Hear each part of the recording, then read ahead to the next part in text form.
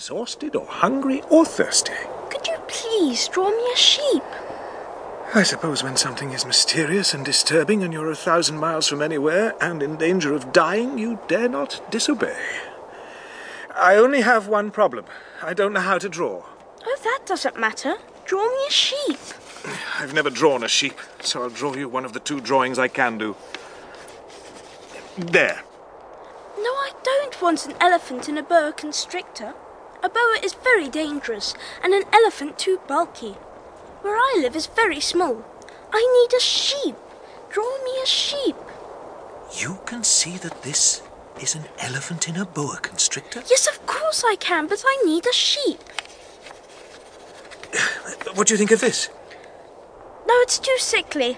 Another one, please.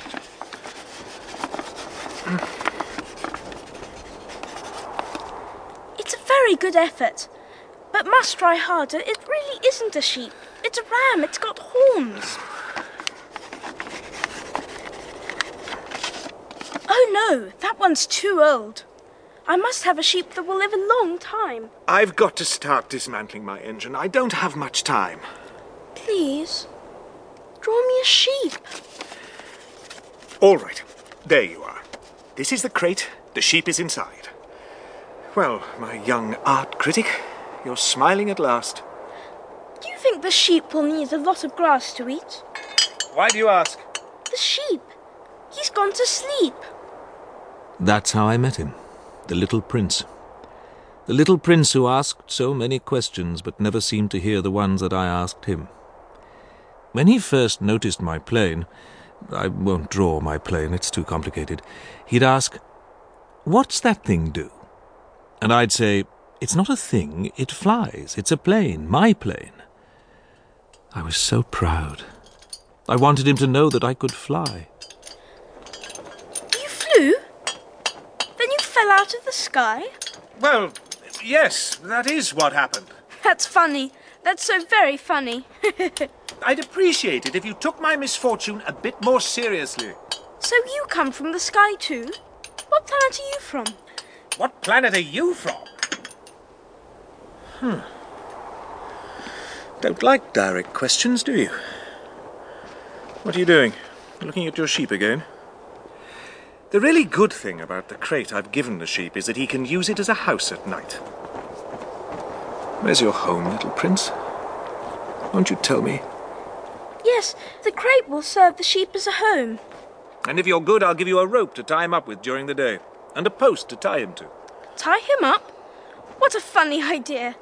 If you don't tie him up, he'll get lost. He could wander anywhere. But where do you think he would go? He could go anywhere, straight ahead if you like. It doesn't matter. It's so small where I live. Where I live, straight ahead isn't very far. It was then that I learned a second very important thing. That his planet of origin was little bigger than a house. I have good reason to believe that the planet from which the little prince came is asteroid B612. This asteroid has only been spotted once, by telescope in 1909, by a Turkish astronomer. The astronomer presented his discovery at the International Astronomical Congress. He had prepared a great exhibit and was full of enthusiasm. I'm so happy to be here. I've worked a long time with comets, as you know, and I've come across an entirely new group of asteroids. They're so beautiful. They're like poetry. The poor chap made a mistake. He was addressing the conference in his national costume. Fortunately for the reputation of asteroid B612, a Turkish dictator declared that his people must wear European clothing on pain of death. The Turkish astronomer presented his paper again the following year, this time appropriately dressed. I have decided in classifying the new asteroids not to revert to poetical nomenclature, but to use numbers. They are both efficient and to the point. Therefore, the new asteroids will be referred to as 325, 326... My point is that the little prince's asteroid is called B612 because of the big people. Big people like figures. That's the way they are. Oh, I should have liked to begin my tale to you with once upon a time there was a little prince who lived on a planet no bigger than himself. But 6 years have